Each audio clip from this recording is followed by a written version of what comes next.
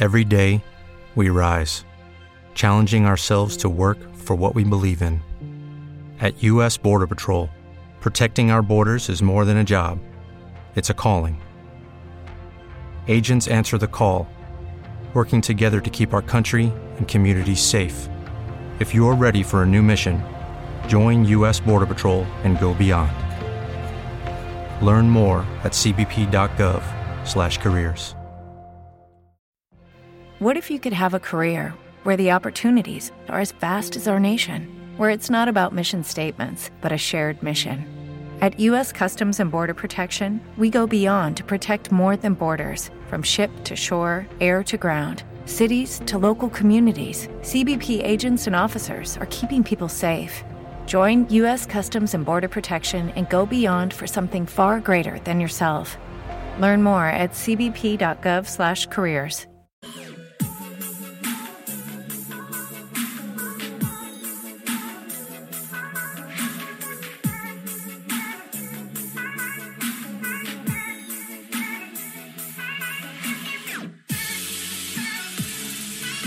What's going on, everybody? It's back. NFL season 2 days away, and we've got the inaugural NFL strategy show right here on youtube.com/Awesemo. Of course, the Awesemo.com NFL strategy show. I'm Dave Loughran. With me, Ben Rasa. I don't think we did a single strategy show together last year, but every Sunday we bang out the deeper dive. And then Sal Vetri, returning from last season. Sal, we did the Tuesday show every single week together and had a pretty good time. So I'm looking to run this back with you fellas. Yeah, I mean, this was the inaugural show for me, I think. A Tuesday show, me and you, first show on Awesemo. So yeah, it feels good. It feels a lot better this year to have this back. Ben, you are an eternal pessimist, and I will hold this against you forever. You convinced half the DFS population that we would have no sports, that we would have no football. But look where we are, fella. We had good old BYU and Navy last night sweating. Well, there wasn't really much of a sweat. No sweat, yeah. Yeah, a little bit of college football. Now we got NFL back in action. How do you feel? I feel great. It's incredibly difficult to juggle all these sports, but you know what? I wouldn't want it any other way. It's exciting, ton to get into, but even though I am a huge pessimist, I am very happy to see so far that everything seems like we are primed and ready for week one. And we're very happy to have everyone with us for this first show. We're going to be running this throughout the week. Monday's going to be the Monday morning quarterback show. It's a lot of. Luffy, what have you done? Is he gone? He's frozen on my end. Okay, yeah, I was going to say, it's not me. Normally I break the streams, but Laffy has broken it. You're back, Laffy. Yeah, I don't know what's going on. I'm sorry, guys. I get super frustrated when I'm trying to hit something solid here and it cuts out. I don't know what's going on. I'll say this much. Something's up with Zoom. If I cut out, Ben, just take over. Oh, I'll take over. Don't worry. We'll be talking college football by the end of this if I have my way, but that's neither here nor there. We're going to be doing the NFL strategy show every day of the week, running back everything from Sunday's slate, talking about it from a Monday perspective, looking at who won tournaments, breaking down what the winning strategies were. Tuesday, take a first look. Wednesday, go over the ownership projections. And then Thursday, we'll do matchups. Friday, final look along with Saturday. So we got everything coming to you. Stick with us throughout the season. You guys ready to dive into this? Yeah. All right. So, Ben, I'll start with you. Quarterback position, it's super deep for week one. There's no doubt about it. There's a lot here. If you're on DraftKings and you're just looking at the top priced options, Lamar Jackson, Russell Wilson, Drew Brees, Matt Ryan, Tom Brady. I know you're a Brady hater, but given the status of this game with the highest total on the slate, at least tied for it, you could make an argument for all of these guys to be viable in week one. Oh, no doubt. I mean, quarterback each week is extremely deep. There's a ton of options. We don't have Mahomes, but other than that, most of the big names are here. And the first thing that stood out, and I was interested, you knew Lamar would be first, but it was like by how much? Looking at DraftKings, he's a $1,100 gap between him and Russell Wilson. So he's almost an island price. So your step one is, do you want to go with him or are we going with kind of, where it's more bunched up? For me, it's such a deep position. I tend not to spend up at quarterback, and I'll probably employ that strategy again this week. It is kind of interesting, though, Sal. We have our first run of ownership projections at Awesemo, and this is going to change. We know throughout the week, this will change quite a bit, especially in week one. But the highest owned quarterback right now is Lamar Jackson at 8,100. The highest owned running back right now is Christian McCaffrey at 10,000.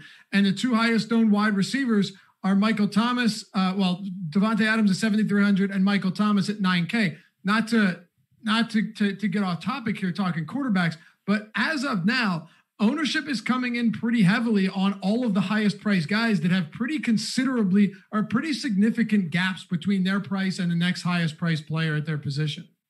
Yeah, it makes some sense because look, you get these prices from a month ago, so there's just so much value that you can choose up for whatever position you want to. So a lot of people are probably going to choose the McCaffreys, the Michael Thomases, because it's so easy to build those lineups with them, and then you lead to just more lineups with Lamar in it as well when you have salary left over and a combination of some of those guys. But yeah, like Lamar is going to probably be many people's highest projected player from that standpoint. But if he's going to pick up that much ownership, and just in general, like on an early look, I kind of X'd him out of a player pool for me. There was like 5 or 6 more guys that just graded out better. So at $8,100, like Ben touched on the gap of the difference of it. Like if he's $7,500, 77, touching this 8K range was things that we were seeing last year towards the middle of the year from him. I'm just not going to get there that much. Actually, just from a game flow standpoint, actually like the Browns a little bit more than probably Vegas is indicating in this one. So I'm probably going to be full off of Lamar at the ownership too.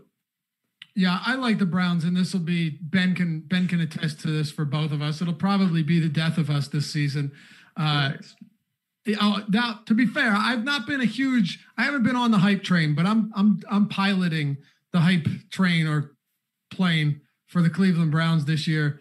I really like them. What about Baker Mayfield then, Ben? In this one, it's a tough spot because I think you have to be careful with who you're stacking. If we get word, I want to know what it looks like as far as the Marlon Humphrey matchup goes. He made life very difficult for opposing receivers last year. But you have Jarvis Landry, you have Odell Beckham Jr., you have Austin Hooper. They have a stable of weapons on this offense that even against the good Baltimore Ravens defense should be able to put some work in. And not only that, you have Nick Chubb in the run game, and you have Kareem Hunt also in the backfield. That's a very viable pass catching back. I think that Baker Mayfield with Kevin Stefanski has to be better than last year because he can't be worse. And they have surrounded him with a ton of options. I know it's a really tough matchup, but does Baker Mayfield bounce back this season given the amount of options he has surrounding him? I mean, it's not to be too dramatic, but I do believe it's kind of now or never for him. He is everything that you could ask for, and they need to have a successful season. So, looking at the DFS slate, I'm not going there just because I really do respect this Baltimore defense. And it's just so hard to, if you like the Browns, okay, you can target them, but then you have to pick which one of those 5 or 6 weapons is going to get there because we know they're all not getting there. So it's just a really tough task. Although I do like the Browns for the season, we've talked about this, and I like them getting 8 in this game. I don't think I'm going to go to Baker per se. I'll let other people chase that. Yeah, I bet MGM had them at 9, but I can't bet there in Pennsylvania. Yeah, if you can get 9, right, I would take that right now. Yeah, I would take 8. I don't know. It's a strange spot for sure, Sal, because like once again, they've made some improvements to their offensive line, but then you could also make the argument that last year Baker Mayfield in a clean pocket was one of the most inaccurate passers and threw some of the most interceptions without pressure. But it does feel like adjustments have been made here. I am buying into it. I wish I wasn't, but I am. The biggest question kind of the biggest question kind of goes to what Ben was saying. Do we trust them in week 1 at what should be a relatively low owned game that actually has a pretty decent total? Yeah, in terms of like Baker, I don't think I have to get to the price point. That like 6K range right around it, a couple $100 above and below. There's a lot of strong options. Baker's probably not one of them for me. On the entire season, though, we're just looking at it from where he can succeed. Yeah, you touched on the offensive lines a lot better. Stefanski coming over, maybe he will implement. A lot of people thinking, some don't. Minnesota's offense there. But Baker's best asset last year wasn't a lot, but it was play action passing. And that's exactly what Stefanski's going to try and open up. You had Odell dealing with a sports hernia surgery all of last year, which kind of explains his down year, and he still went over 1,000 yards. So, yeah, I think the prospects look a lot better for them. That's why I think we're all kind of leaning towards that, the +8 number, +9 number on the Brown side. But for Baker, against the secondary it's still brutal. Marlon Humphreys moved into the slot like midway through the year, and Landry was like one of the only guys to actually have success against him. So if anything, like that's a spot I would look to, but not Baker overall. The one game too that really stands out, Sal, stick with you here, is New Orleans and Tampa Bay. Now, this also feels like it could be a little bit trappy for a couple of reasons. One, you're going to be paying a premium for a lot of players in this game. If you're going with the Drew Brees, Michael Thomas stack, it isn't to say it's not doable. It certainly is.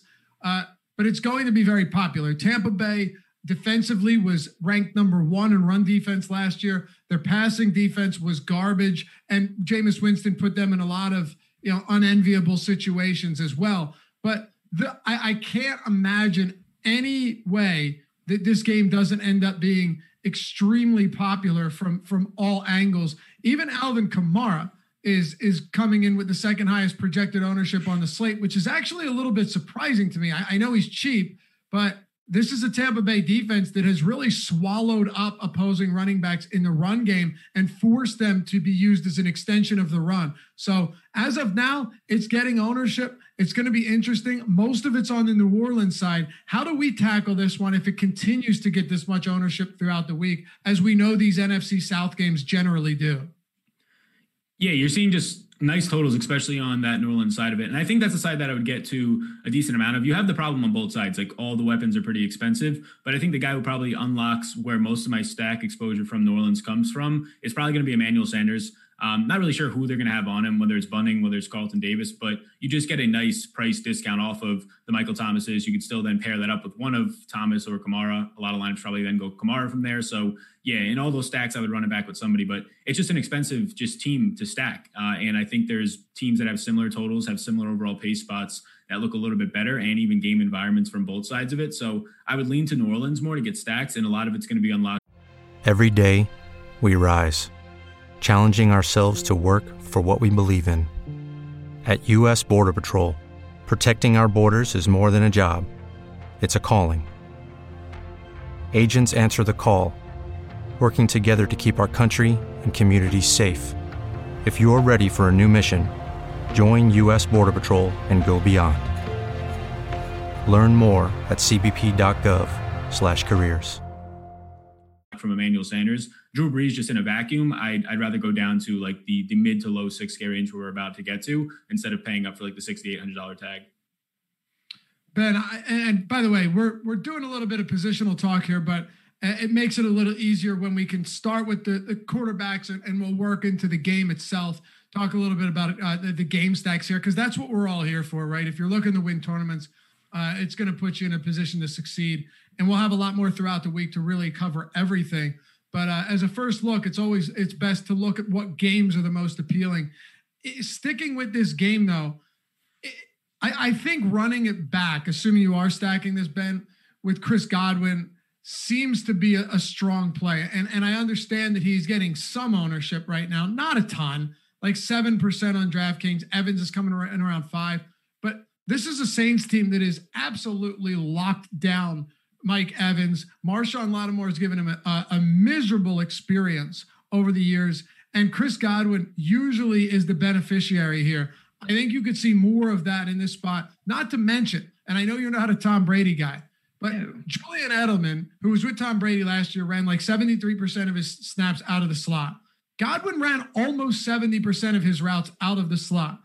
All of his yards, not all of them, but the large majority of his yards were created after the catch. Only Michael Thomas had more yards after the catch, and he played 2 more games than Chris Godwin. So I think if there's one guy that can thrive with Tom Brady at quarterback, assuming that he doesn't have the deep ball and it wasn't just an issue of lacking players to run deep routes in New England, that Chris Godwin can really thrive in this offense. He's my favorite pass catcher for the season for Tampa Bay, and in week 1, if we're going to see more Lattimore on Mike Evans. He makes a lot of sense. There's no doubt. I think he meshes the best with Brady, but this is a game people are going to gravitate. You mentioned NFC South, highest total. It just has the feelings of a shootout. I'm not saying I'm not there, but for me, I will go other places. It's just very hard. You're allocating a ton of salary for these stacks.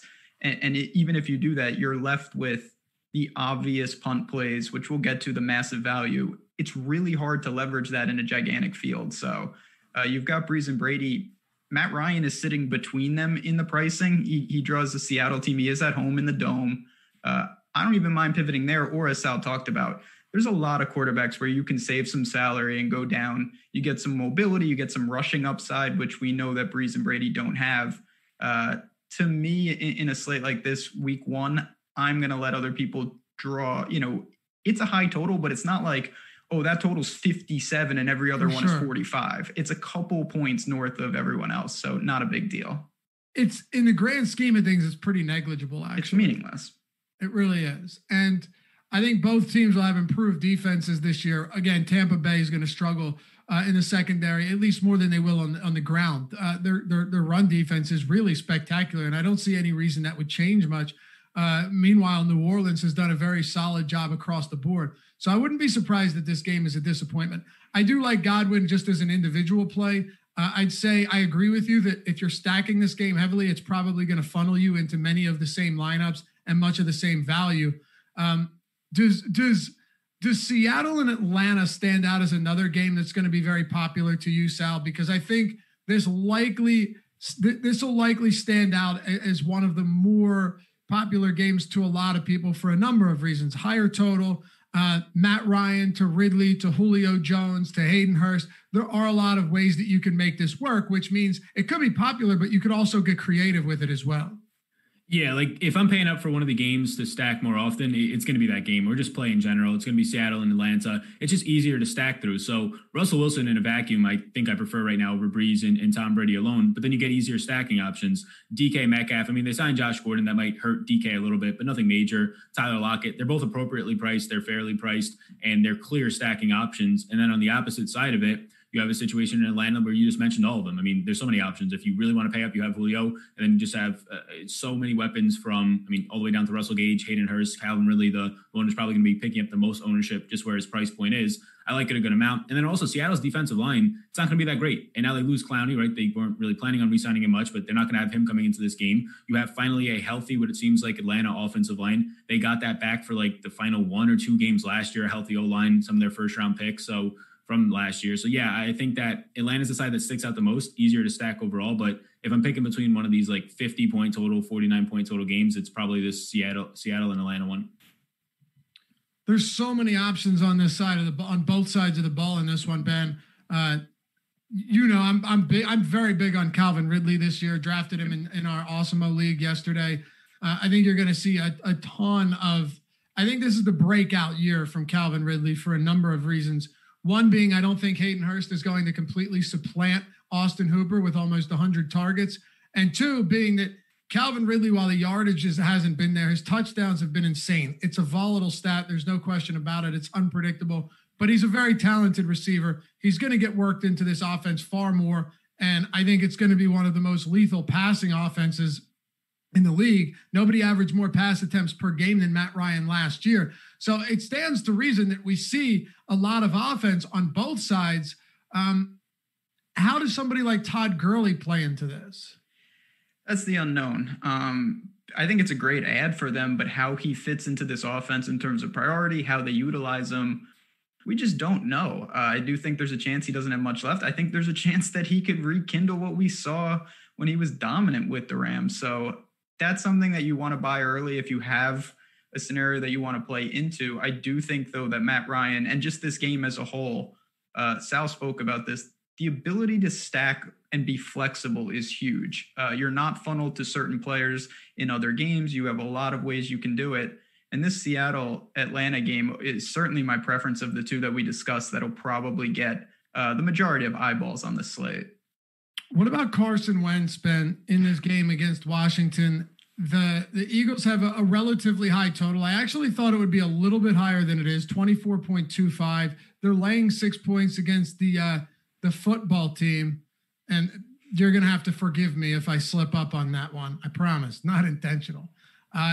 Carson Wentz, though, will be without Jalen Reagor. He will have Deshaun Jackson, who'll be without Alshon Jeffrey. You still have Carson, or you still have Zach Ertz. You still have Dallas Goedert. Miles Sanders should be good to go. And then it is a possible spot where you can run it back with Terry McLaurin. Antonio Gibson should be. We have his ownership at 7% right now. I can't imagine that doesn't come up a lot. So I don't know. Maybe this game actually ends up being relatively popular because on a rare occurrence, you can actually run back a stack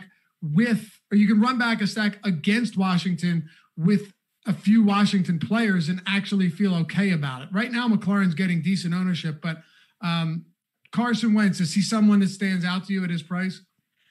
I think he's someone that I may look to more in a cash setting. I have a feeling, the floor seems pretty stable. He kind of just does what he does. Similar to Tyrod Taylor, he's much cheaper, but he's got a great matchup. I expect him to kind of do his thing. Not a huge volatile player, just someone that's going to secure the position for you. So I'm not staunchly against guys like that, but if we're talking about, large field tournaments where you're either looking to roll the dice or you want more of a, like, can someone get me 35? Well, to do that, you need a good game environment. You need back and forth scoring. You need a lot of things to happen. I'm not sure I go there for that just because of the football team's ineptitude. I don't mind running it back with one guy, but I don't really see a shootout coming into play in a game with a total of 43 and a team that's struggling on the Washington side. Sal, do you feel the same way? I think I like Wentz a little bit more. I probably have him a drop below Matt Ryan in that game with Russell Wilson, but nothing crazy. It's the price point that's going to get me a little bit more onto Wentz. And I would say the biggest concern is the Eagles' offensive line a little bit shaky right now, injuries moving around Peters and some guys on the line. And you had Washington probably being like a top 5 front 7 in defensive line before they drafted Chase Young. So that's where it gets a little bit scary. If they give him any type of protection, though, you have Zach Ertz at a fair price point, especially since these prices came out a month ago. You could say the same about pretty much everybody. Deshaun Jackson, Dallas Goedert. It's so easy to stack him. You get to see a nice overall team total. So I think Wentz is where I start to really like the quarterbacks on this slate, right around that $6,300 price tag, and then the guys that we're about to get into. So yeah, I think I like Wentz a little bit more there. He probably slides in as like a fifth or sixth option this week. Are you willing to roster him in the same lineups as Miles Sanders? And I want to add on to what you're saying about the offensive line. They brought Jason Peters back, and I don't think that was necessarily something they were really looking to do. They lost Andre Dillard, and they had to move Jason Peters around on the offensive line. He actually requested more money as a result. But you could see that, and it's hard to predict something like this, Sal, and I don't want to do it, but I want to throw out kind of all options here, all potential options here. Miles Sanders could be used a lot more getting the ball quickly out of Carson Wentz's hands if this becomes an issue, because he is a playmaker and he is somebody that's going to be able to move the chains if necessary, if they can't protect Wentz. You're right. That is the biggest issue here. The biggest concern is, will that front 7 for Washington be able to get to Carson Wentz enough? I do think, though, that Carson Wentz is uniquely equipped to be able to escape from pressure. We've seen him do it many, many times. And he has someone like Miles Sanders to be used as a safety valve as well. That they might be able to move the football regardless, but it's definitely a concern. Yeah, and I will be putting Sanders in like any type of groups. I already did it this morning. I think I have both tight ends in there, and then a couple of the receivers, starting with Deshaun Jackson, J.J.'s in there, and then Miles Sanders is in there. You have like different correlations with a quarterback to his running back, how often, like how many catches is it going to be? Is it going to be how many targets? Miles Sanders is a plus there, not as much as like an Austin Eckler of an Alvin Kamara, but he's enough that, yeah, you can see 5 or 6 targets out of Miles Sanders and you're not shocked. With the Lucky Land Slots, you can get lucky just about anywhere.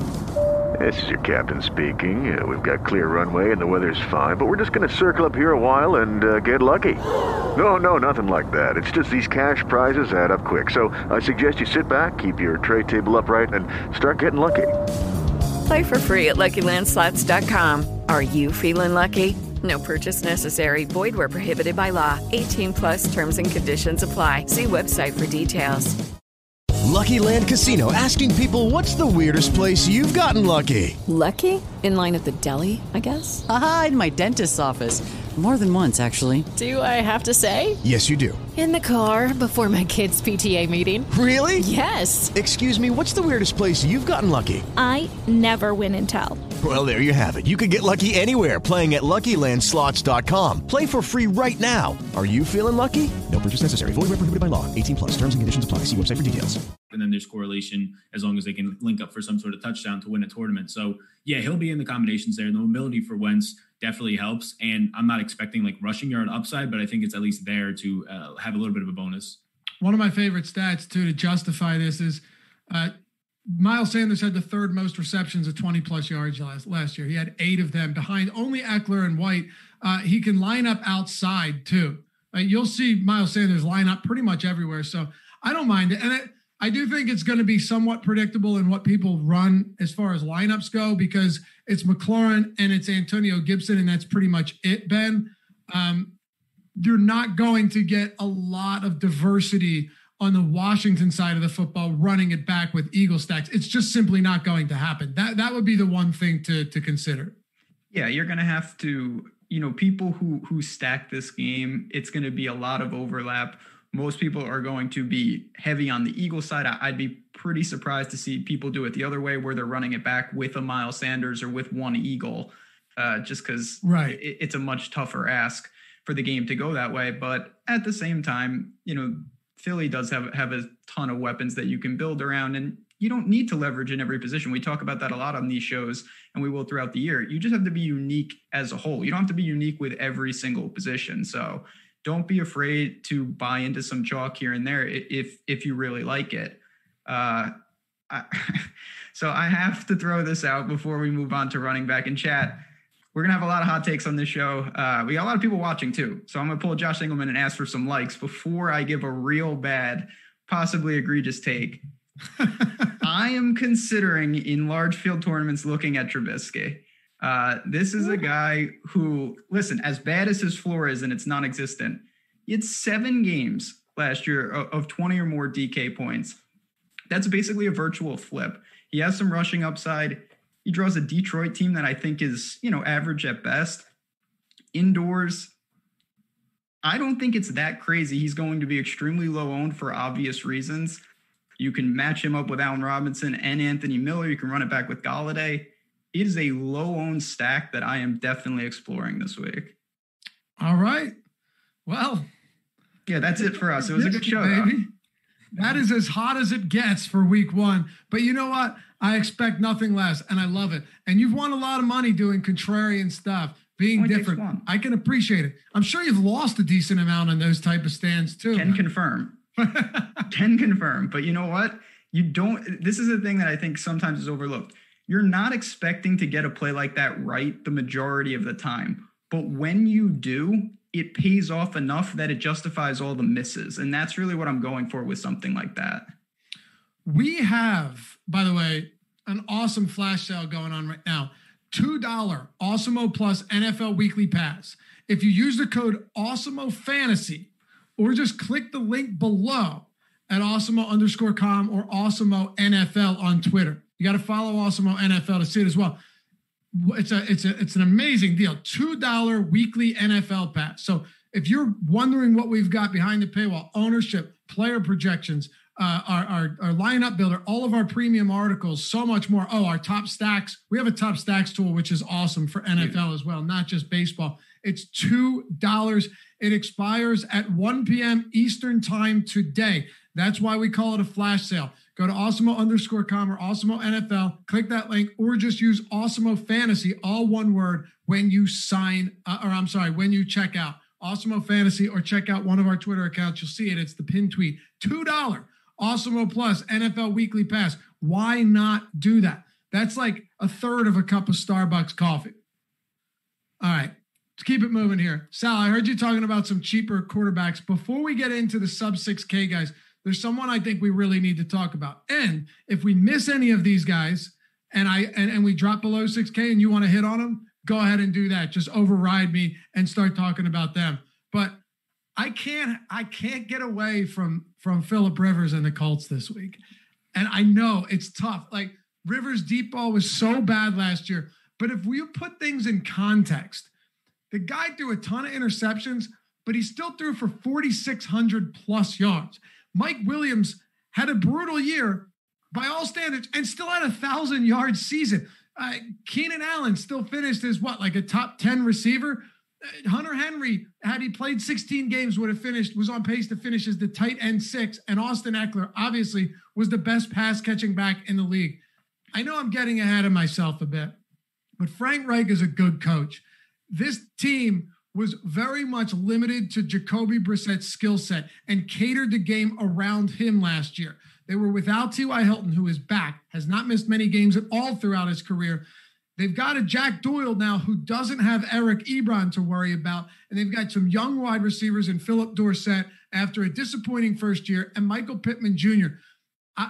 I think this could be a pretty explosive game for the Colts, but I just really want to see what ownership looks like. If they do get overlooked despite a high total, if they go ignored because no one wants to roster Phillip Rivers in the quarterback spot, I'll probably be all over this. Yeah, I think that's going to happen. I think they'll probably go lower on. They haven't really looked at ownership to start. Mobile quarterback or non-mobile quarterbacks usually get a bump down from a lot of people. But yeah, I like Rivers. He's one of right now 5 guys that I put in like the yes category early on. You obviously know how good the offensive line is there. You know what the defense is that he's going up against. And there's spots to unlock it. Like Paris Campbell's below $4,000. He has a tougher matchup in the slot, but nothing crazy. You have Jack Doyle, who's going to be in the 4K range. And then if you want to go up to T.Y. Hilton, that's the guy that probably wins you a GPP if you're going to get a big performance. So yeah, at $6,000, I'm fine with Phillip Rivers. I'm on him. At $6,100 right there, Cam Newton, I think, might be the best cash quarterback play. A little bit tougher to stack in GPPs. You have like 2 to maybe 3 options if you want to include James White there that you can trust. But I think he's also fine in that spot. Miami did some things, Byron Jones, to improve the defense in the secondary. They have I would say a secondary that can honestly be like top 10, top 15 this year, but a lot of things have to go right there with Xavier Howard coming back, Nick Neiman. But yeah, that range right there of like 6,000, 6,100, Rivers, Cam Newton, I'll even throw Matthew Stafford into there. That's a range that I would expect like a lot of my stacks or cash ownership to come from. I love Matthew Stafford this season. I'm worried about him in this specific game. Right. Chuck Pagano's defense is basically just they're evolving even more this year to fend off the pass, and they're putting less guys on the line of scrimmage. They're dropping more into coverage. They're going to be playing. I think it's the 4-2-5. And it's a little bit concerning knowing that they've got a lot of guys that they can drop into coverage and make life really tough for opposing quarterbacks. Plus, they have 2 good edge rushers. I don't know. Talk to me about, and then we'll go over to you, Ben, but talk to me about Matthew Stafford, because I think the Bears defense probably sees a big improvement coming off a somewhat disappointing year last season.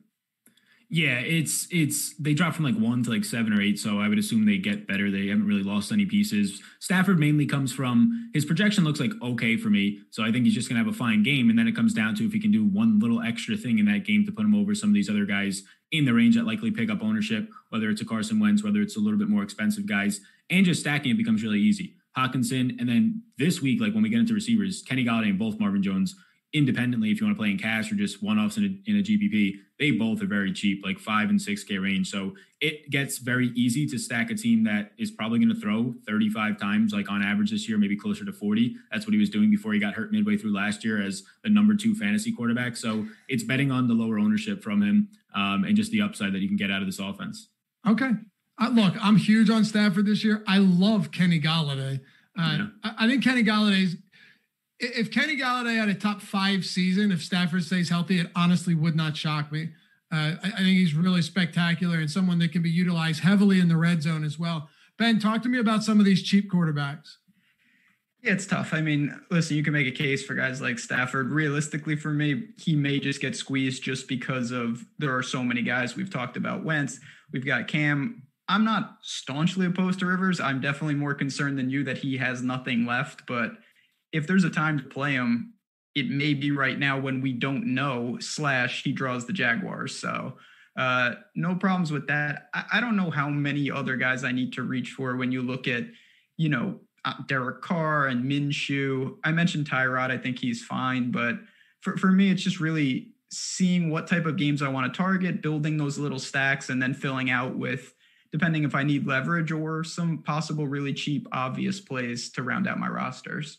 Sal, should we be And I actually had some trouble with this one, looking through this game, looking through the slate.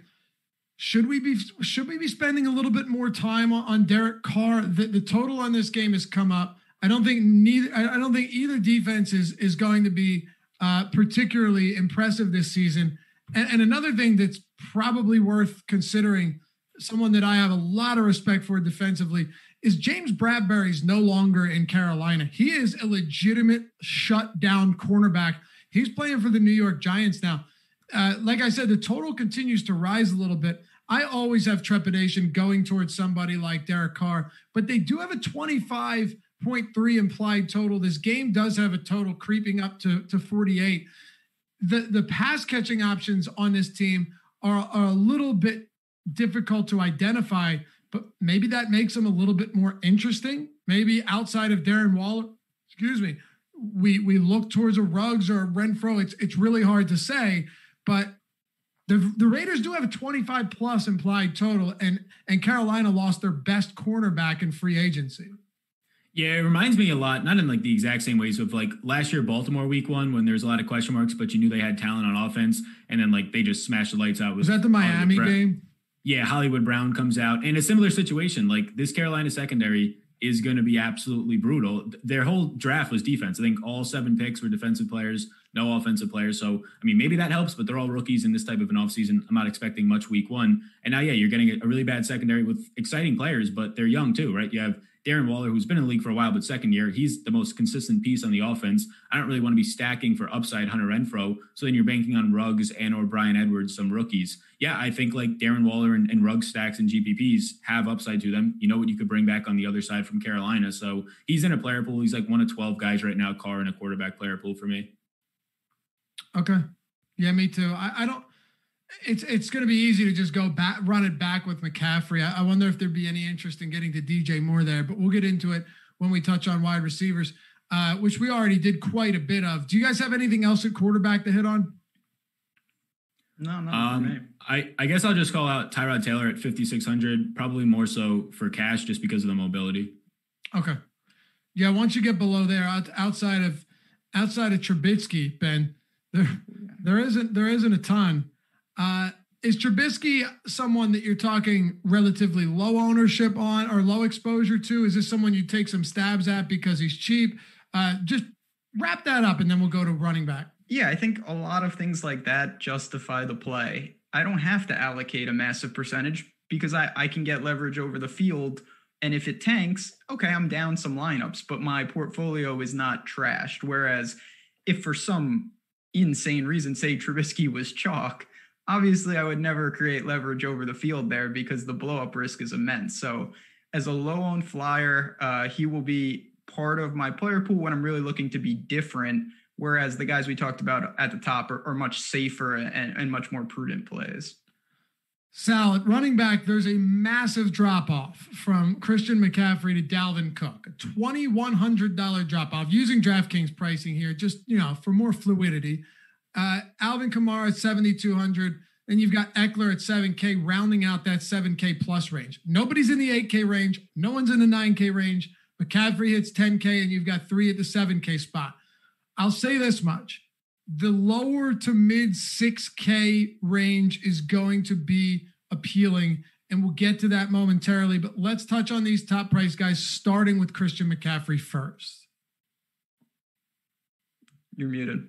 Yeah, Christian McCaffrey, it's got to be, a yes for me at this point. It doesn't really matter what the ownership is. He's going to be in a player pool, I assume, to have a good chunk of ownership. He's my highest projected player on the slate right now, so it's just hard not to get there. The price point is justified. Point per dollar wise, it's never going to look like a top play just because there's always going to be cheaper guys, especially week 1. So if you're like sorting by value and you think he's a bad play, just sort by projection and then he looks like the best play. So yeah, he's fine to me. But yeah, the rest of this range, it starts to get interesting. I really like Josh Jacobs this week. I don't know how many weeks I'm going to like him. He gets to be a 3-point favorite. I think it moved to now, maybe even 3.5-point favorite against Carolina. It's a fine team total for him. But then you just also get the matchup against Carolina. Like their run defense at the end of the year might be the worst in the league. It might be there with Jacksonville, some of the worst defenses in the league. And you get Jacobs fresh as he can be for the season. The concerns are the pass catching role. You still have Jalen Richard, who they signed behind him. You still have Devontae Booker. I'm not too worried about that. I mean, if you get 2 or 3 targets, I'll take that in this week. I'm really more so just pushing for the 100+ yards on the ground and touchdown upside. So I think I like Josh Jacobs a good amount in that range. I know Kamara is right there. Those are probably the 2 guys I'm keying in on the most after McCaffrey. But yeah, it's a strong range. Probably would rank it after McCaffrey, like a 1A, 1B with Jacobs and Kamara. And then I start to look towards like Miles Sanders. Man, the whole Kamara conversation is tough for me, Ben, because I don't see Tampa Bay's run defense declining much. Kamara, obviously one of the most involved pass catching backs in the league, and he's going to have to be utilized pretty heavily here. He's coming in with the second most ownership as it stands, and that's a disclaimer, right? These will change, so keep an eye on him if you have a sub or if you're going to get in on that flash sale for your $2 weekly NFL subscription and you're looking at ownership. Mind you, we will get updates throughout the week, so be aware of that. Alvin Kamara is going to be seemingly going to be very popular along with this New Orleans Saints team. Do you see the point to match the field or even come in over the field on him here, under the field? What are your thoughts on Kamara right now, a few days or 5 days before the season begins on Sunday? The real season. It's interesting, like you mentioned, Tampa's run defense is very strong, but Kamara is so unique with the way they can get him the ball. I don't know if that really matters. He had such a weird season where he couldn't score, but when he did, he would score twice. He had 3 multi-touchdown games before the playoffs, and he didn't score in any other game. I like it. Obviously, I talked about I'm not nearly as high on Breeze or Brady. It's a game where it's hard to imagine you don't need some exposure, so naturally, with my portfolio, I'm going to look to Kamara a little bit to take some of that pressure off and hope that I get the right piece of the game.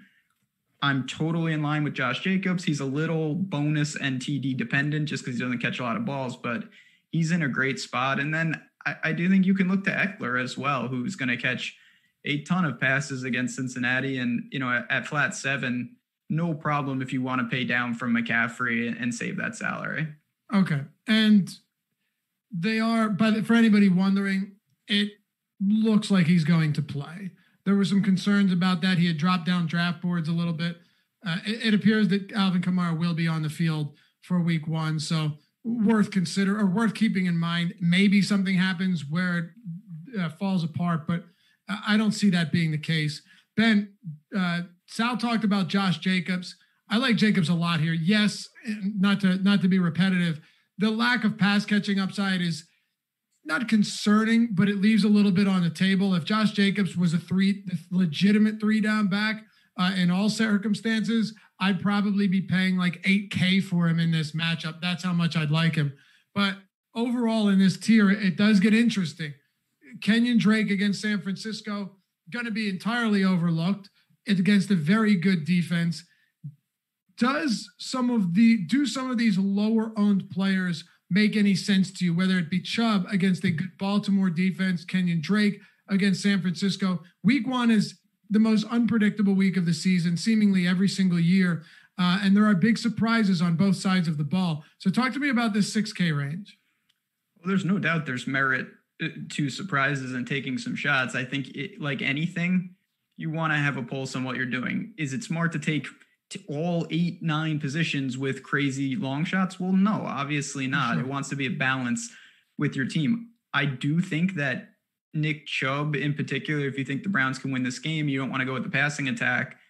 He showed, look what they did to Baltimore last year in that first matchup. I'm not saying he gashes them for 3 touchdowns again, but we know that they have that ability, and not a lot of people are going to go there because it's a brutal matchup. So at 6,500, if you want to be different, the fraction of ownership you'll get from Jacobs to Chubb is very interesting in tournaments. Even though I like Jacobs better, so does everybody else. No, good points there. And Sal, let's expand on this a little bit.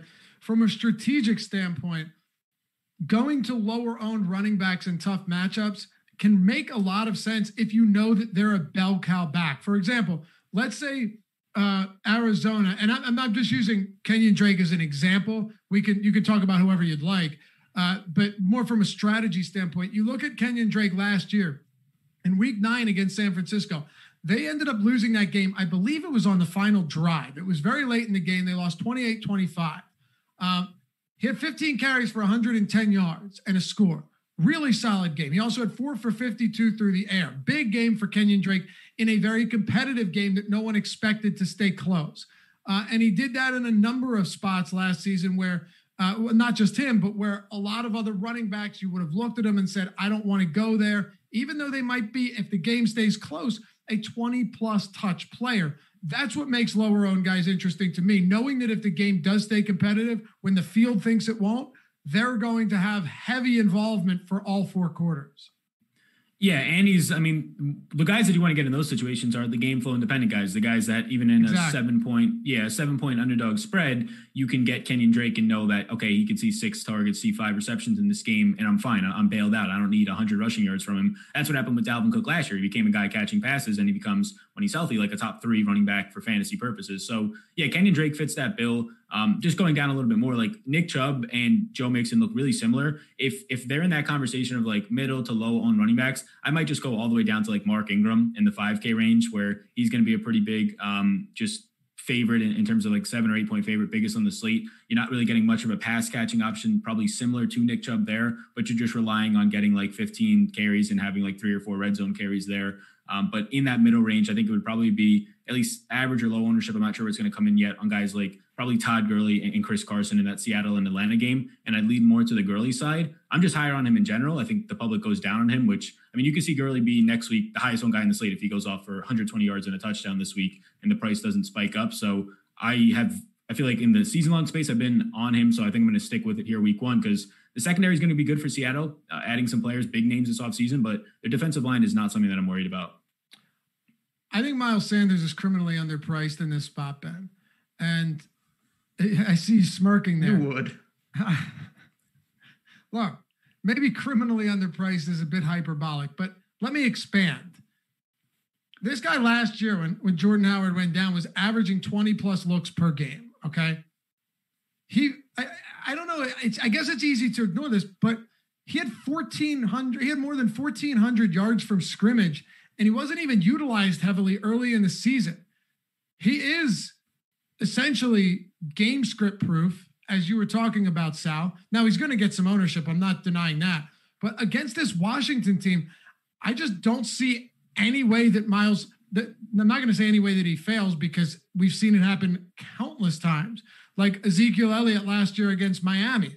It ended up being Amari Cooper against Xavier Howard that was doing all the work. Weird things happen in football, okay? But with Miles Sanders, you're talking about a guy that, unless you really believe Doug Peterson is going to run Boston Scott out.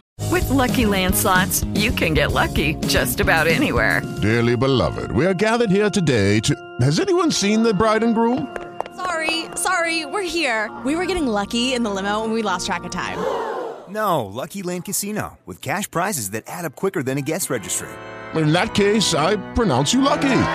Play for free at LuckyLandSlots.com. Daily bonuses are waiting. No purchase necessary. Void where prohibited by law. 18+. Terms and conditions apply. See website for details. Lucky Land Casino, asking people, what's the weirdest place you've gotten lucky? Lucky? In line at the deli, I guess? Aha, in my dentist's office. More than once, actually. Do I have to say? Yes, you do. In the car before my kids' PTA meeting. Really? Yes. Excuse me, what's the weirdest place you've gotten lucky? I never win and tell. Well, there you have it. You can get lucky anywhere, playing at LuckyLandSlots.com. Play for free right now. Are you feeling lucky? No purchase necessary. Void where prohibited by law. 18+. Terms and conditions apply. See website for details. There for 30 snaps per game should just get an immense amount of opportunity in both phases of the offense. 6,300 to me is a really, really good price against a team that they are favored 6 points over in the Washington football team. Like I said, I'm not opposed to Sanders. He's certainly someone that's going to make the player pool. I do think that he's a little more volatile than you, though, in the sense that he has slate breaking ability. You know, he has like 100-yard receiving upside, but if he only gets 4 or 5 targets, they don't turn into anything. Can he get there solely on the ground? I think the answer to that is yes, but I don't think it's a guarantee. So the floor to me is a little lower than you think. And if ownership creeps up, I will roll the dice with guys like Gurley. I wish, going a little further down, I wish the Bills would just, I like Zach Moss. I wish they would turn the keys over to Singletary. It looks like that's not going to happen.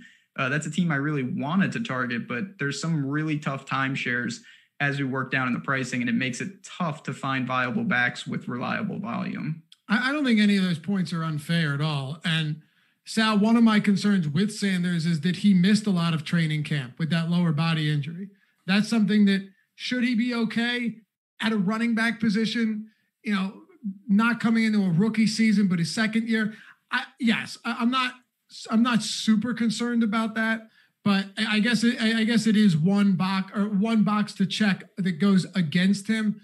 But the 6K range from Gurley to Sanders up to Jacobs, it does have a lot to offer for sure. And even Chris Carson, I don't know what his ownership's going to look like, but Chris Carson against Atlanta could be an interesting option too, assuming he continues to get voluminous work as he did last year in competitive games.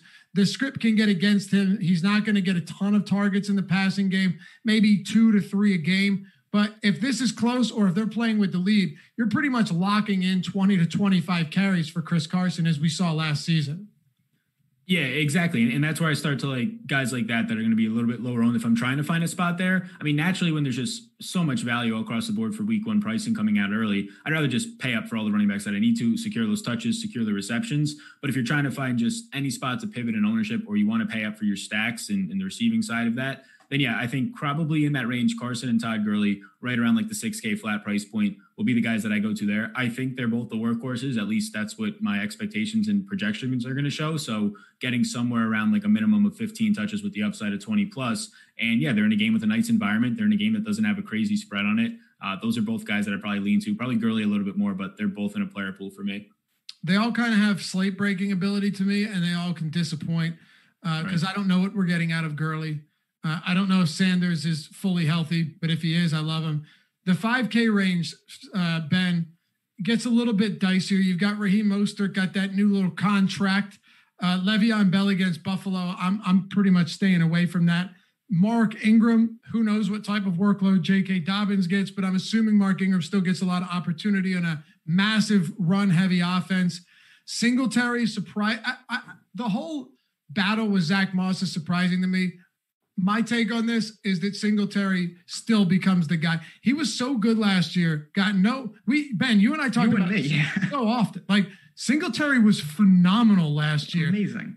And for some reason, McDermott's like, well, we have Frank Gore, so we don't really need you. It made no sense. And now there's a potential timeshare or a running back battle.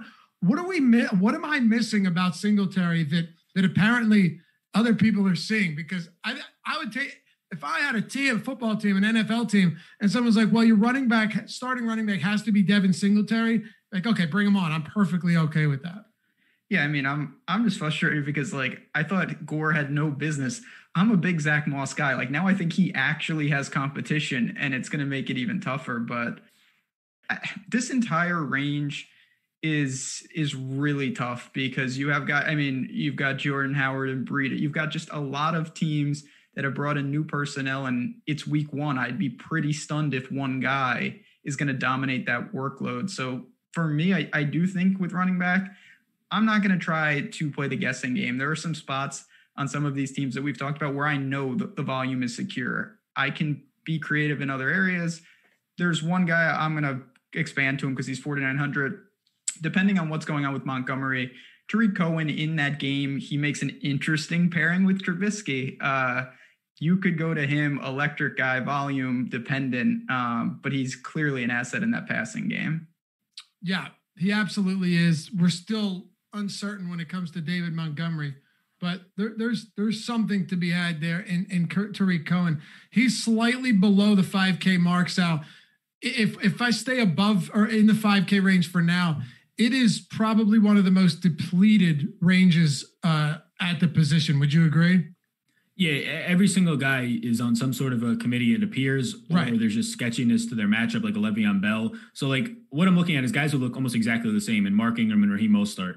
Run-first offenses last year, huge favorites, but they also have two other guys in their backfield who might see more touches than them. So it's really hard to want to get there. I'd say that Ingram, again, is probably my favorite play in this range, but you might only get 10 touches out of Mark Ingram, 12 touches, and they can bring in J.K. Dobbins, who they've appeared to like. Gus Edwards is still back there. So Mark Ingram, I'll just make a note for Marlon Mack. I like Jonathan Taylor a lot more from an overall standpoint, but he had a good camp. He's starting the year as the starter behind an Indy offensive line against Jacksonville. Like, the best run blocking advantage on the weekend is going to be in Indy. It's just a matter of, is Mack going to see like 10 touches and Jonathan Taylor's going to see 10, or is Mack really going to be the starter and get 15 plus? I don't like this entire range at all. Those are a couple names that look like half decent. Yeah. If there's one backfield that has a monster game in this range outside of Baltimore, I think it ends up being Indy. You talk about the run blocking advantage, but also the concern here is that when you see reports come out of camp, and we've seen a lot of this recently, that Jonathan Taylor looks spectacular. He's getting amazing reviews from everybody, but Marlon Mack is still the starter. That screams timeshare. Or it screams Marlon Mack starts and gets like the first series, and then Jonathan Taylor comes in and breaks off a couple big runs and closes the game out. I wish there was a little bit more certainty here. Do you think, Ben, do you think there is an advantage to just throwing a dart at one of these guys and hoping that he ends up being the one that puts the numbers up? Or are those prices a little bit too steep? Because I think they should both be in the like $4,800 range and not the $5,700 and $5,300 range. They probably should be, but there are two sides to that, because, there are things that can happen in a game, and, one of the guys fumbles, say, and now he's taken out and boom, one of them gets going. There are scenarios you're just drawing to a smaller range of outcomes, in the sense of you don't have as many scenarios where you get it. Whereas someone like Josh Jacobs and these guys up top, there are so many ways they can pay off their tags. When you're talking about a timeshare, your guy needs to get the good TD variance. He needs to make the most of every carry. He needs to not fumble. The game needs to stay in a positive game script. So it's just more a narrow path, but I still will probably take shots, especially with Indy. They have such a good matchup, and you roll the dice and you hope you get the volume. And you know what else?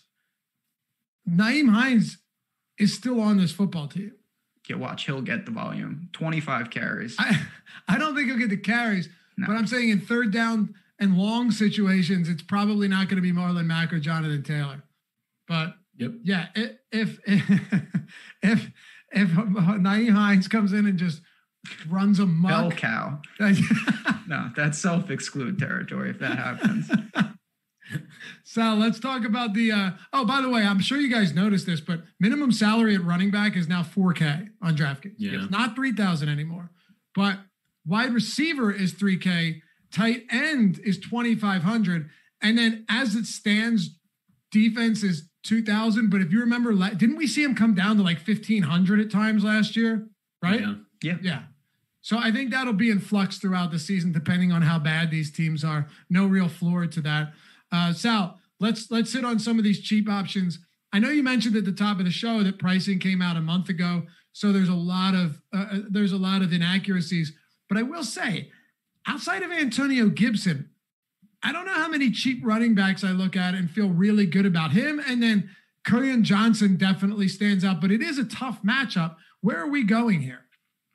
Yeah, it's like for me, it's the two backfields that are up in the air. It's Washington and Jacksonville that you might get some sort of value out of. I'm really high on Antonio Gibson. I mean, everything that comes out from camp and everything that the big thing for me was what Adrian Peterson said leaving the team. I mean, you got to like tip your cap to AP. Like some reporters ask for an exit interview and he stops dead in his tracks and he gives them one after he just got cut.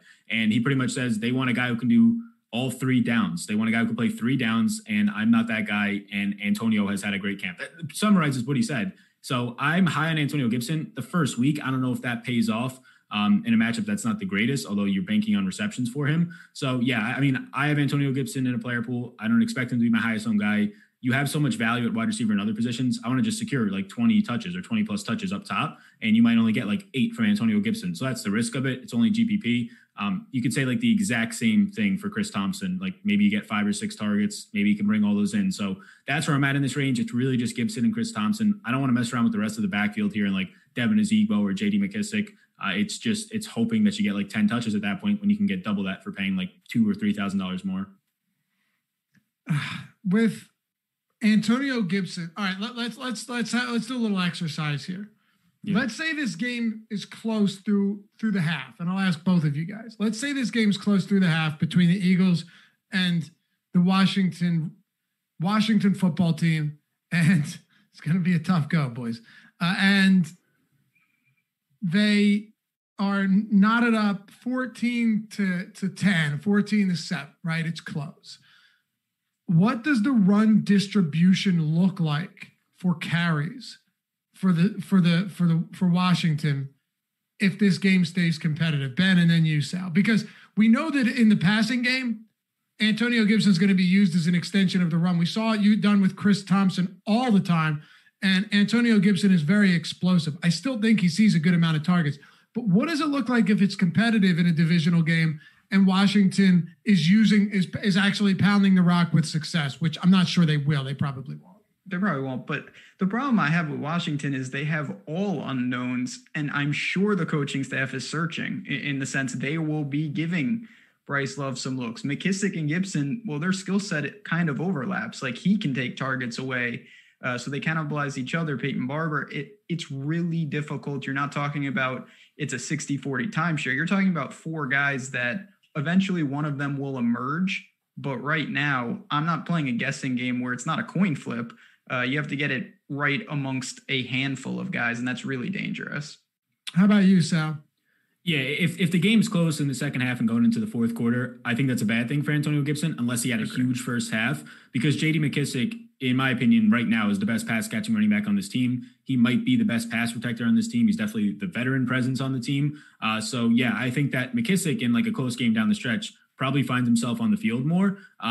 But, yeah, I think that there's upside to Antonio Gibson because of if he comes out in the first half and he sees 6 to 7 to 8 touches and he's playing well, they're just going to keep him out there if they don't think he's a liability in pass protection.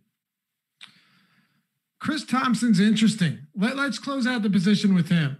You touched on it a little bit, Sal. I'll go to Ben. We know that Armstead is out again with COVID, and Leonard Fournette, who was used frequently in the passing game last year, not too much success. He had like a touchdown worth of receptions in PPR league and yards each week, but it didn't help the team at all. It was very inefficient. Chris Thompson comes in, and if he stays healthy, probably gets a decent amount of work. He's minimum salary as well. So we do have a few options we can turn to. It's just all of them have some serious warts. Chris Thompson might get 5 or 6 actual carries. I don't know Antonio Gibson's involvement in the run game. And then Kerryon Johnson, who is listed as the starter, should be the starter, especially with DeAndre Swift potentially not playing. Is he going to be active in this game? Do you guys know? I don't. That's it. Yeah, I'm not positive. Me neither. Even if he is, Kerryon's probably going to get a lot of work. If he's not, Kerryon's going to get all of the work against Chicago. There's some problems just given the defense there. But I'll let you finish this, Ben, and then Sal with Thompson. And then just lastly on Kerryon, if Chicago and Pagano do run this offense or defense that we're talking about, and they're going to, the 4-2-5, I anticipate defensively, even though they have some big bodies on the line, I think they might see a little bit of regression in run defense this year, which actually in what should be a competitive game, or at least where Detroit should have the lead, I think Kerryon Johnson could actually stand out as a pretty good option this week. He might be my favorite lower 4K player. Go ahead, guys. Yeah, I mean, Kerryon's someone, he's in the Singletary bucket where I really think he's a damn good player. He just seemingly can never either stay healthy or get the right role. Of these cheapies, and I'm not looking to go down here, he's probably my favorite. The Jacksonville situation is such a mess. First of all, DraftKings has you don't get an O if you have COVID. You see the Armstead thing, he just gets a C19 in red next to his name. Oh, how about that? So he gets a little COVID tag, unfortunately, but I'm not going to trust Thompson. We don't know about the touches.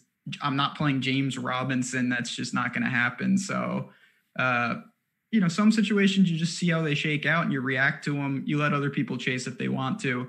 That's probably the approach I take with the cheap running backs. Final thoughts, Sal?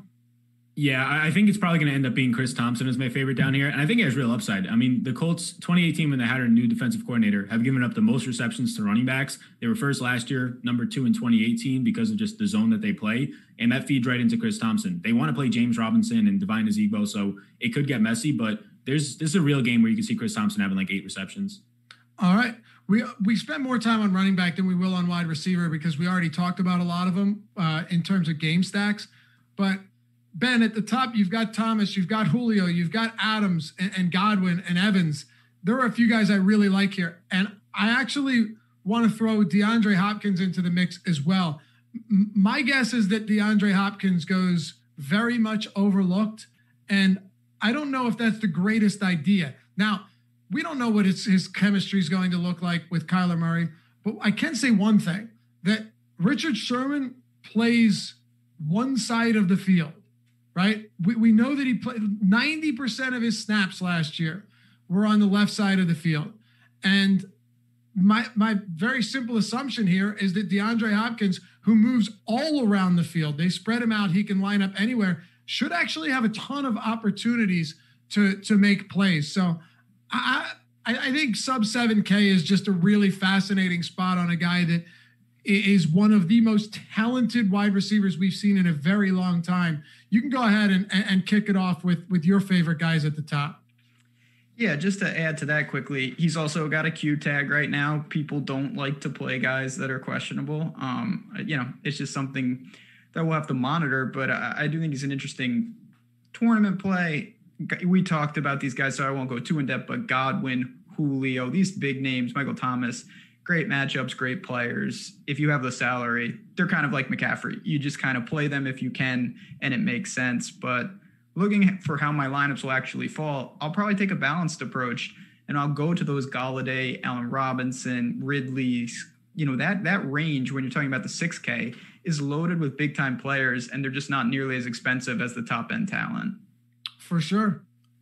What I'm saying is, while we agree on that entirely, and I love that range, I love Ridley here. I even think Beckham could be very interesting, sub 6K, but we'll get there. Anytime DeAndre Hopkins comes in at this price, in a team that, despite the fact, Sal, and again, I'll let you take over and hit on your top guys at the top of the tier. Despite the fact that Arizona's slow and Cliff Kingsbury slowed it down a little bit last year, I think to cater to Kyler Murray might have gotten over his head a little bit. They still ran a very fast offense. Seconds per snap was one of the highest in the league throughout the season. And now you bring in DeAndre Hopkins, who I'm not saying he'll be the same target monster he was with Deshaun Watson, but he's priced as somebody that doesn't need to be. And if he's getting away, if they're scheming him away from Richard Sherman a lot of the time, I know the matchup's tough. But if Hopkins comes in at like 4% ownership at that price, I will be there. Who are you going to be on here? Because we haven't even talked about Devontae Adams yet, who his team goes out and drafts a second-round running back and a first-round quarterback, gives him no help at wide receiver. He's going to be another target monster this year. Yeah, Adams above $7,000. It's going to be Adams for me. He's just my highest point per dollar guy above that range. And yeah, you pretty much hit on everything. The red zone role is going to be like probably 40% this year, if not higher, if he stays healthy. He was pushing that last year. So yeah, a lot of upside from Adams. And there's nobody in Minnesota at this point. They shipped out all of their decent players, and Xavier Howard wasn't good. They shipped him out, or not Xavier Howard, Xavier Rhodes. So not a lot there. Mackenzie Alexander in the slot when Adams moves there for like 20% of the time. He's not on the team anymore. So yeah, their secondary is not looking great. So I like Adams. I'll echo on Hopkins that, yeah, if he's really low owned, this happens a lot. He's just matchup proof. Like any matchups that he's ever been in, he's like one of the only guys with probably Adams there too that have gotten the better of Stephon Gilmore multiple times. He's just matchup proof in my opinion. So yeah, I think they'll scheme him away from Sherman, but either way, I'm not too concerned with it. But yeah, above 7,000, like most of those guys are in play. I probably won't have a share of Michael Thomas. I did that a lot last year at these price points. It's just hard, especially if you're not going to stack. So Adams up here and Chris Godwin are probably my favorite above 7K. How about you, Ben? Anything else up top that stands out? I will say that I'm not sure I'm going to do this, but everybody, and for good reason, everybody is saying the same thing about Tampa, that Godwin is going to benefit, and I'm leading this. I agree with this, that Brady's deep ball may be dust. Mike Evans is just there, and he is in a high total game. If you want to be different within that stack, not using Godwin would be the way to do that. And you're still talking about a big time player in Mike Evans. I'm not there with him. I really do think there will be struggles, but if you're higher on Tampa than I am and you want to be different within that stack, you can consider using Mike Evans as leverage. And that's a weird thing to say, but Godwin is just taking all the ownership right now. And I think people are so much higher on him given Brady at QB. I think Carolina and Las Vegas could end up shooting out. I would not be surprised. This is your prototypical battle between bad defense, bad offense, and one of them has to win out, right? And oftentimes you'll see a Miami and like a Miami-Cincinnati game. What was the game last year where they was it Miami-Cincinnati where it just absolutely shot out all game? I can't remember, but I know Cincinnati was involved, right? Yeah, I think it was them. Right? You know what I'm talking about. I know exactly the game you're talking about. Yeah, there was one game where it was just an insane amount of points scored and you needed it to win. I feel like they tied. There was like a tie or they went to overtime. It was 35-38. That was it. That was the one. Yeah. Yeah. That was it. So what a game. It was crazy. But that stuff happens. You could run that simulation 100 times, Ben, and 50% of the time, the total comes in like under 38, right? So obviously just throwing numbers out there. But the point is, both of those offenses were pretty bad. The defenses are pretty bad. Similar thing stands here with Carolina and Las Vegas. I can't help but wonder if Christian McCaffrey is going to be getting all of this attention. What are our thoughts on somebody like DJ Moore? He's getting some ownership right now, but I'd say DJ Moore is an elite wide receiver. It's a matter of whether or not Teddy Bridgewater can get him the ball competently enough to make it work. Hello, it is Ryan, and we could all use an extra bright spot in our day, couldn't we? Just to make up for things like sitting in traffic, doing the dishes, counting your steps, all the mundane stuff. That is why I'm such a big fan of Chumba Casino. Chumba Casino has all your favorite social casino-style games that you can play for free anytime, anywhere with daily bonuses. That should brighten your day a little. Actually, a lot. So sign up now at ChumbaCasino.com. That's ChumbaCasino.com. No purchase necessary. VGW Group. Void where prohibited by law. See terms and conditions. 18+. It is Ryan here, and I have a question for you. What do you do when you win? Like, are you a fist pumper, a woohooer, a hand clapper, a high fiver? I kind of like the high five, but if you want to hone in on those winning moves, check out Chumba Casino. At ChumbaCasino.com, choose from hundreds of social casino-style games for your chance to redeem serious cash prizes. There are new game releases weekly, plus free daily bonuses, so don't wait. Start having the most fun ever at ChumbaCasino.com. No purchase necessary. VGW Group. Void where prohibited by law. See terms and conditions. 18+. Yeah, and I think that. I think that this is an unproven secondary in Oakland. Like they have nobody there, and like he got it done with Kyle Allen and Will Grier last year. So I think that Teddy Bridgewater is an upgrade and a big upgrade for him. So yeah, he was elite last year. I think he's fine this week. This is the range I'll probably live in for a lot of lineups, stacking wise, whatever it might be. It's just like this 6,000 to pretty much right around DJ Moore at $6,600 price range. He's gonna have one of the best matchups on the week, and I don't even know who they're gonna try and put on him. Like a lot of these guys in this Oakland secondary are undrafted free agents or like rookies, and there's just no names back there. So it's going to be good for this entire team. And yeah, DJ Moore is the one that usually rises to the top. It's a point that I hear people trying to make the point. They're like, oh, well, Teddy Bridgewater, he's a game manager and this and that, so he could hurt DJ Moore. And then Sal, like you said, he had Will Grier and Kyle Allen last year and still had huge games. So it's amazingly, Teddy Bridgewater is a considerable upgrade. So, that's something where people want to talk about, oh, Teddy Bridgewater's not good. Sure. But nobody he played with, including a banged up Cam Newton to start the season, was actually good. I'm all over Calvin Ridley this week as well. I just think he's underpriced. How about, where do you guys stand? I want to get both your opinions on this. Then we can talk value and go to tight end and wrap this up. Where are you guys at on Cincinnati wide receivers? Tyler Boyd, AJ Green's at 57, Boyd's at 61. Derwin James is out for the year for the Chargers. That's a huge hit to their secondary, but they have good corners there. They can make life difficult for opposing passers and wide receivers. Sal, you first, and then Ben. What are we doing with Cincinnati pass catchers today or this week? Yeah, it's tough early on. Like, if anything, I might just take some sort of a chance on AJ Green and see what he could do. I don't know if they're going to put Casey Hayward on him. There could be a shadow matchup. Casey Hayward will shadow here and there. It was like half the time he shadows, half the time he doesn't. I don't know if they'll see AJ Green as like a big threat. It could happen during the game, but nothing really stands out from those guys at all. I mean, they could throw in so many guys too, from T. Higgins to Auden Tate to John Ross, that can kind of filter around. You expect Tyler Boyd and AJ Green to see the most snaps, and neither of their matchups is that appealing right now for me. I would expect the Casey Hayward treatment and probably some Chris Harris Jr. treatment for Tyler Boyd, and it just doesn't seem great. Hit that thumbs up if you haven't done so yet. Helps us out immensely, especially with NFL coming back. It makes it so we can keep doing free content, keep getting more eyes on our shows, fight that YouTube algorithm. Subscribe, hit that notification bell as well. If you don't like what we've got here, it's a very simple one-click solution. No longer subscribe, no longer getting notifications. It's a win-win. You can't lose, but I think you'll want to stick around. Ben, any thoughts on Cincinnati? I also just want to say real quick, we got a lot of new people who have joined the show late. You have a couple under an hour left. We are doing a flash sale for NFL. So go to the Awesemo NFL Twitter handle. Click that link. You're going to get a week of NFL. I believe it's for $2, Laffy. Is that what we're doing? Yeah, $2 for the entire week. Everything we have, Awesemo NFL content. So for a lot of new people watching, if you wonder what's behind the paywall with Alex's tools and projections, come and check it out for $2 and then decide if you want to stay. All we ask is give it a try, give it a shot. So no better time to do that. You got about an hour left. But looking at these, who are we talking about here? Where are we? Oh, and by the way, if you don't have Twitter, which you should have Twitter for basketball and for football. If you don't have it, use Awesemo Fantasy, one word. It's all one word. Instead of clicking that link, if you use Awesemo Fantasy, AWESEMO Fantasy, all one word, you'll get that $2 week at checkout. And while you're at it, hit us up, follow us on Twitter. Always talking sports, always engaging with. All three of us are pretty good. I think enjoy engaging with our followers and talking pretty much whatever sports related or anything else. I don't know. Throw some shit at me. We'll see if it sticks.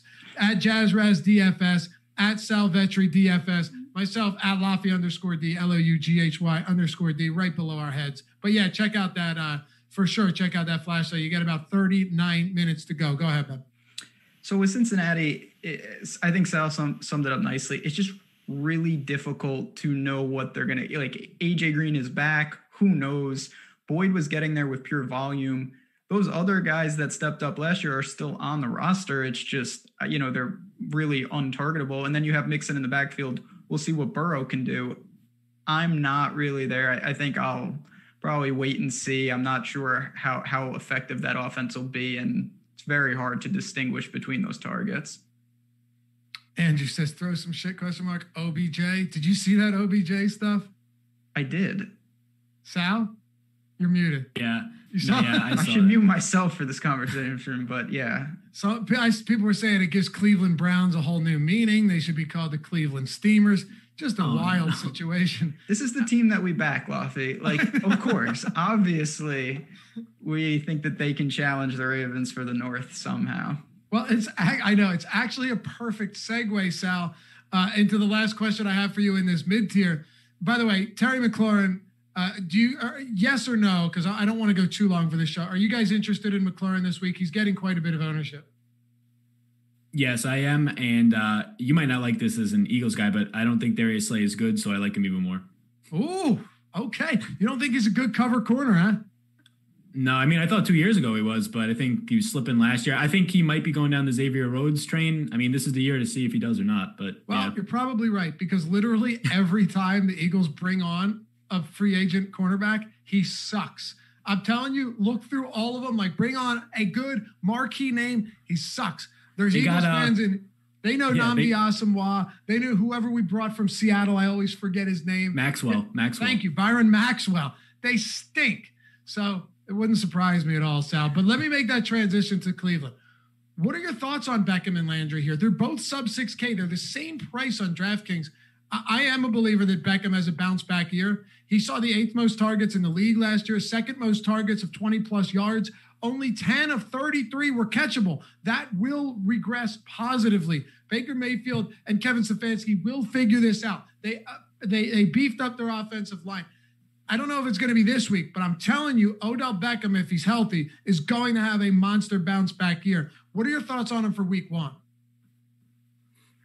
I mean, it's just the same situation when we talk, to me, honestly, about Nick Chubb in this game. You're not going to get the ownership you would because of the matchup, and that's a good thing. But at the same time, Cleveland could be in a tough spot against Baltimore here. So I'm a believer in Odell. I think he does have a better year. I think that Baker will have a better year, and he needs to. So if you want to buy early, I mean, you don't get any earlier than week 1, and these prices will rise and react. So I don't hate it. There's just so many guys right above him in that 6K range, though. Whether you talk about the guys that we feel confident win, and then, Chap brought up someone like Diggs, who isn't getting a ton of buzz. Don't mind that for tournaments. So I don't know exactly how much room I'll have for Beckham, but I easily could justify the play. All right, Sal, Cleveland? Yeah, I'm not too sure right now. I think that, honestly, Landry had success against Humphrey last year, and he had success against everybody. I would probably lean there, if anything. Odell had like the worst possible year last year from all standpoints. He had a sports hernia. Yeah, and he still goes over 1,000 yards. So I think he's going to surprise a lot. There. Yeah, exactly. I think he's going to surprise a lot of people this year. I'm terrified of this Baltimore Ravens secondary in like every matchup, so I'll probably stay away from it. Yeah, it's tough. All right, let's do this. Some of our favorite value receivers from, 56 and down, or down below 6K. I'll throw a couple out there. I do like T.Y. Hilton a lot. I think he could have a huge game here. Everyone just views him as a deep threat, which he is, but he's a very, very skilled route runner. T.Y. Hilton can line up anywhere on the field. I think they're gonna find ways to utilize him quite a bit. McLaurin against Philly, we talked about him. The cheaper guys, Henry Ruggs, I think he should be a little bit cheaper, but if you want to toss him out there, I get it. I love Deshaun Jackson against Washington. Deshaun's one of my favorite wide receiver plays this week. Below 5K, no Rager, no Jeffrey. Last year, first game, the only game he played, 250-plus yard touchdowns against this Redskins team. I think Wentz is going to air it out. So those are a few of mine that I really like. Sal, and then we'll go to you, Ben, to close out the position.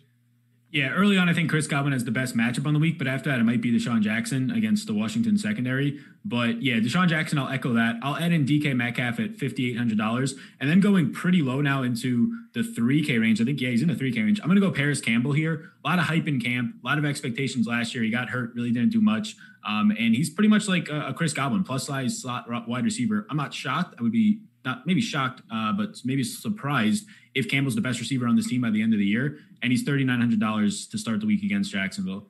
All right. How about you, Ben? So I'm certainly going to echo those thoughts, particularly on Jackson.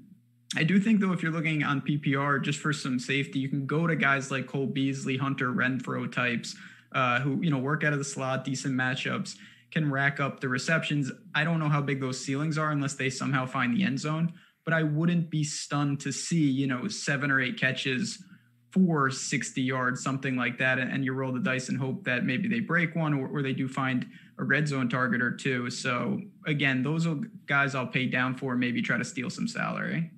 All right. Let's wrap it up here with a little tight end discussion.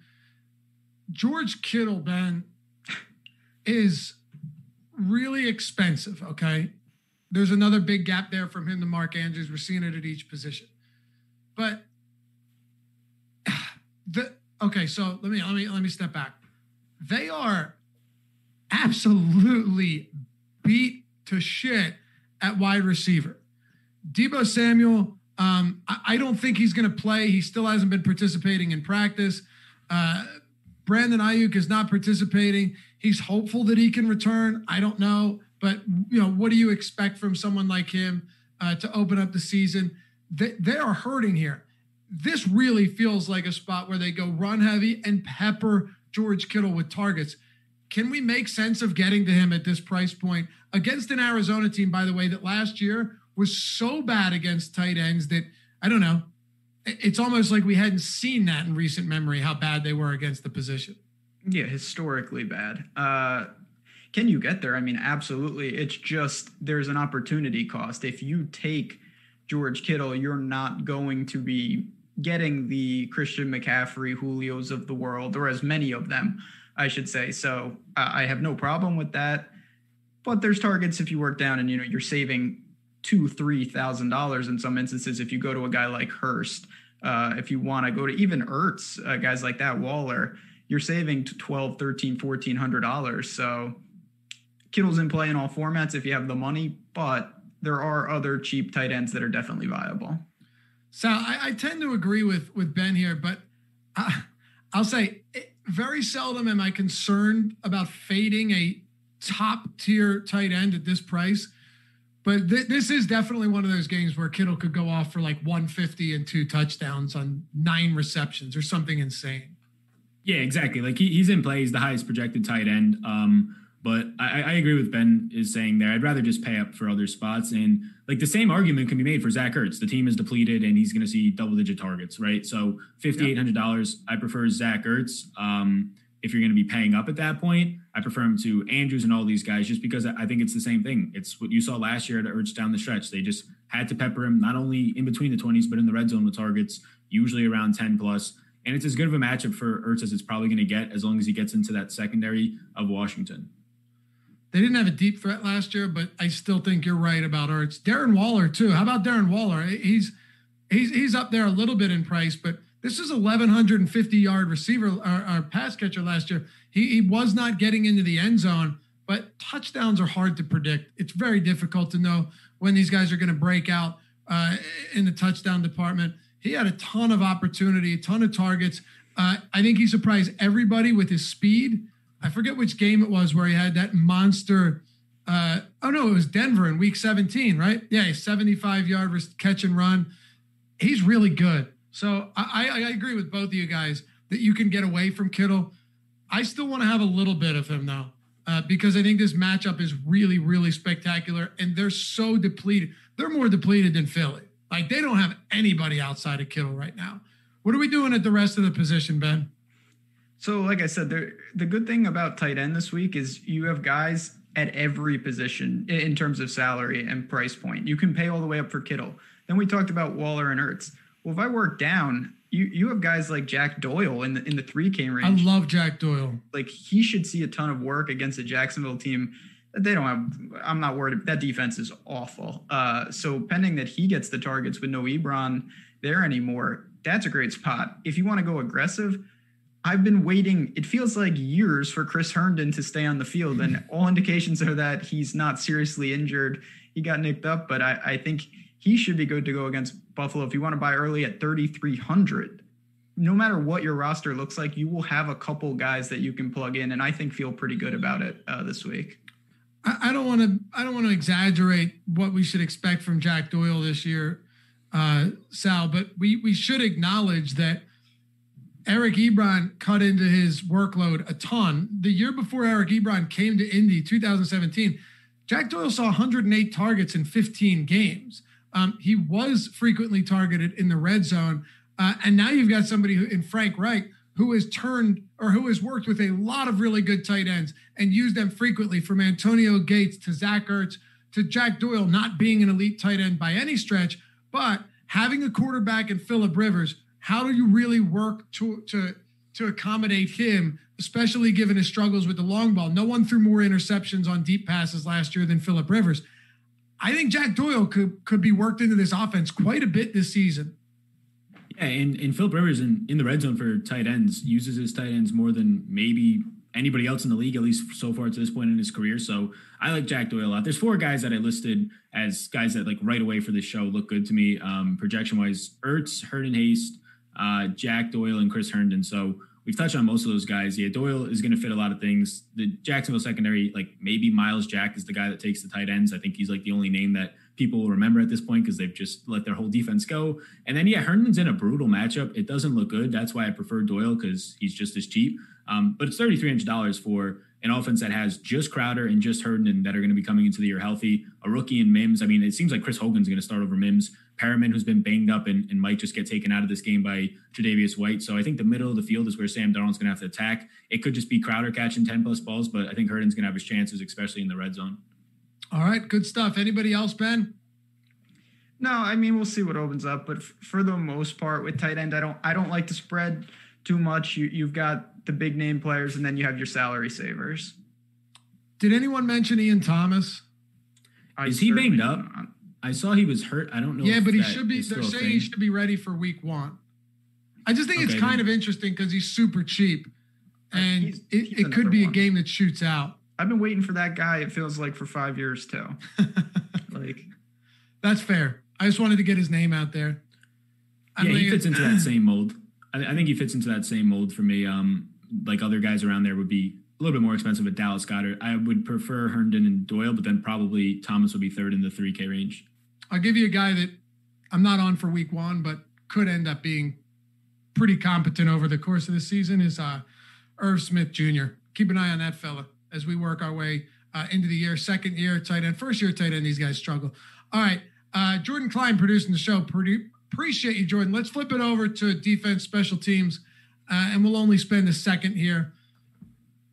Let's look over a couple spots that at the top and the bottom that we want to target. I don't know, Ben, the first thing I do when I'm looking at these is I scroll to the bottom and see if there's any defenses that I really like, or that are palatable, right? That I'm willing to look at. It sounds crazy. All right, you want my hot take? You went with Trubisky. I'll match it. $2,000 minimum salary Miami Dolphins defense. I will have some of them this week. I'm just throwing it out there. Cam Newton. Listen. Because they could get trashed, or it could be like, oh wait, Cam Newton still is erratic, is still throwing picks, and this Miami team loves Brian Flores, and they're going to play for him. No, but in all seriousness, I think at minimum salary, that would be the one team I'd go to if I'm going all the way into the basement. Go ahead. Defense is outrageously fluky. You can pay down, and you just hope you want opportunities. So guys, even though I'm a Josh Allen guy, I think if you want to get crazy, the Jets defense, like Josh Allen does crazy things on the field. He's going to make some big plays. He's also going to lateral it out of bounds in the middle of a playoff game, as we've seen. That was so bad. That was we should do a separate show just on that play. That was so bad. You've got Carolina against the Raiders. I don't think that's crazy. Obviously, if you have the salary, you take like the Niners and teams that are really poised to do some damage, but don't be afraid to take some cheap throws and hope that you get opportunities for turnovers. All right. How about you, Sal? Close us out. Yeah, I mean, I'll go with maybe a hot take. I don't know. I was coming into this thinking that the Washington football team's defense would not be minimum priced, but they are. And I like them. I like their defensive line. I think this game plays a little bit closer. Look, I just want pressure. That's all that it comes down to for $2,000. And Eagles' offensive line's banged up. Washington's defensive line is on paper, like top 5 in the league, arguably top 3 right now with the talent that they have. And all I'm looking for is pressure at this point. I don't care if they give up like 20, 25 points. So that's the spot I'm looking at. And then more like reasonably priced, probably the Chargers. Okay. Mike Bourne says, Sal, what's your DFS tag? I want to send you a head-to-head. I guess that's in response to the Washington thing. Wait, really? I get it. You don't need to be, you could be so wrong on a team that seems so perfect for defense. For example, look at the top here.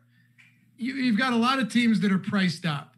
San Francisco's 3,500. Okay, they were ranked really high last year. They're good. Would you be at all surprised if the San Francisco defense finished with like 5 fantasy points? Of course not. No. You just wouldn't be. So I don't mind going down to the bottom sometimes.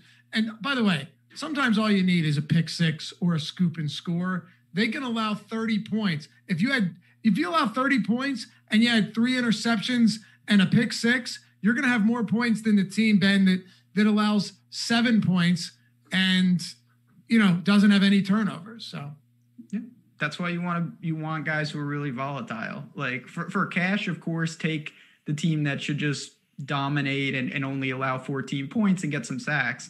For tournaments, you want the team where the other quarterback is going to be throwing deep balls and big time plays, because that's where you get your opportunities to make those tournament winning plays. Well, boys, we did it. First strategy show of the season is in the books. What do we do here? Like an hour, almost an hour and a half? I think that seems about right. It's appropriate. Yeah. Well, we'll cut it off here. Thanks for hanging out, everybody. Got about 450 people watching the first show. We got basketball and baseball going on, so we appreciate all of you stopping by to watch some NFL content. Hopefully you're as excited for the season as we are. Remember, you've got 22 minutes. If you're just jumping in, got the $2 flash sale. Awesemo Fantasy, I think is the code. Is it? Yeah, Awesemo Fantasy, one word, or go to Awesemo_com on Twitter to get that in. Hit that like on your way out, subscribe and the notification bell, and follow all of us on Twitter at Salvetri DFS, at JazzRaz DFS, and at Laffy_D. We will see it back here very soon, tomorrow, on the NFL Strategy Show, 2:30 p.m. PGA show coming up soon.